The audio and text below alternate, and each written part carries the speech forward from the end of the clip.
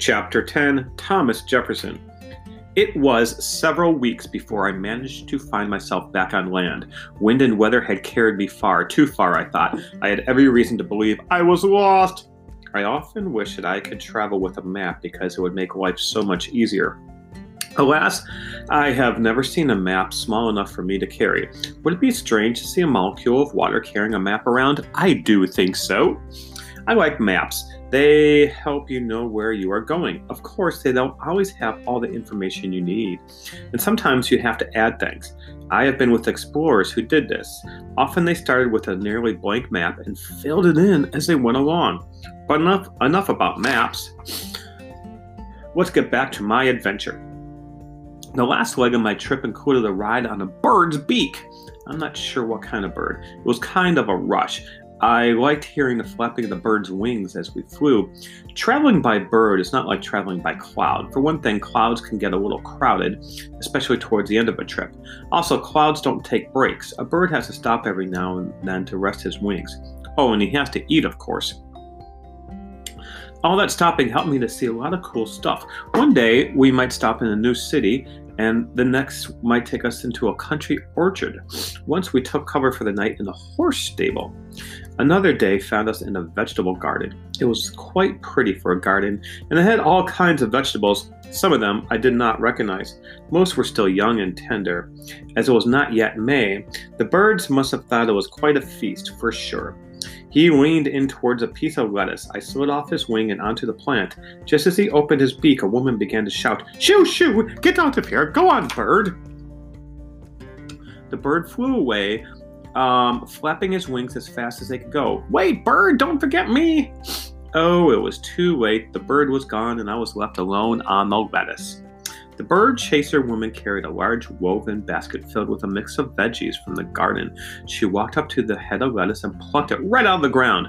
Of course, I had to go along, right into the basket. As the sun rose higher in the sky, we left the garden and headed towards a large brick house. It was very stately, more of a mansion than a house. It was not quite finished, and I saw some men laying brick on one side. Inside, the kitchen was done, and several women worked to prepare dinner. I listened to them talk as they broke the beans. It seemed to me that they snapped the beans in a kind of rhythm as they worked. They had just received news that a war had begun. It was the main thing they talked about. "I reckon Mr. Jefferson will be going away again," said one of the ladies. "Yes, I'm sure he will. Monticello won't be the same without him." "No, it won't.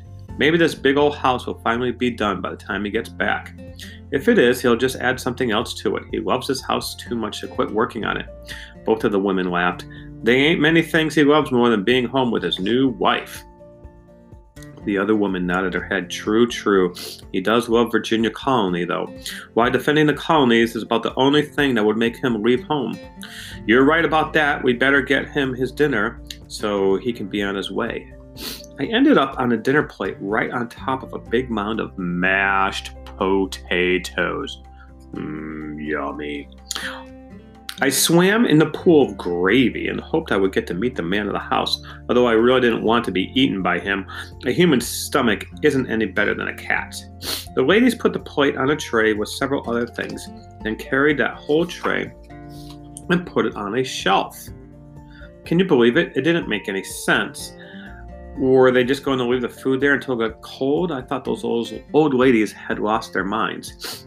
Squeak! What was that? The tray started to rattle. What was going on? Was it an earthquake? I thought that I could almost hear the turning of gears, and it kind of felt like the tray was moving. Yes, it was. Squeak! Eek!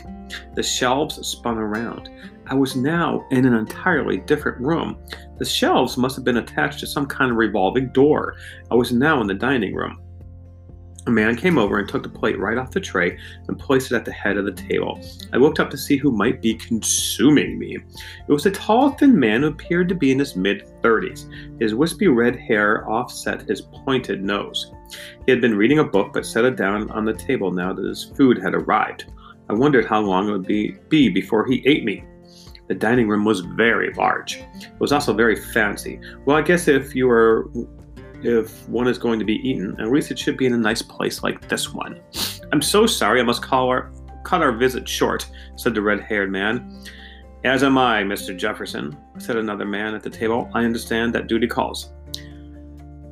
Jefferson sighed. The Congress has been reconvened. There are many important decisions to be made. War changes much. He picked at the food on his plate with a fork, then took a bite of his beans. I was glad he had not yet eaten his potatoes. It is a comfort, said the dinner guest, that men like you will be representing Virginia. I know you look out for our best interests. For Virginia and all the colonies, I hope. The king can no longer hold us in bondage. Hear, hear! Do be careful, though. You'll be voting on things that the king has given you no power over. It's treason, you know. Only if we lose the war, said Jefferson. Still, it is enough to make a man lose his appetite. I think I've eaten enough. He pushed the plate back. Yes, I had managed to escape being his dinner. The guest also set down his fork. I wish you safe travel and wisdom to know what is right. Thank you, said Jefferson. I'll need it.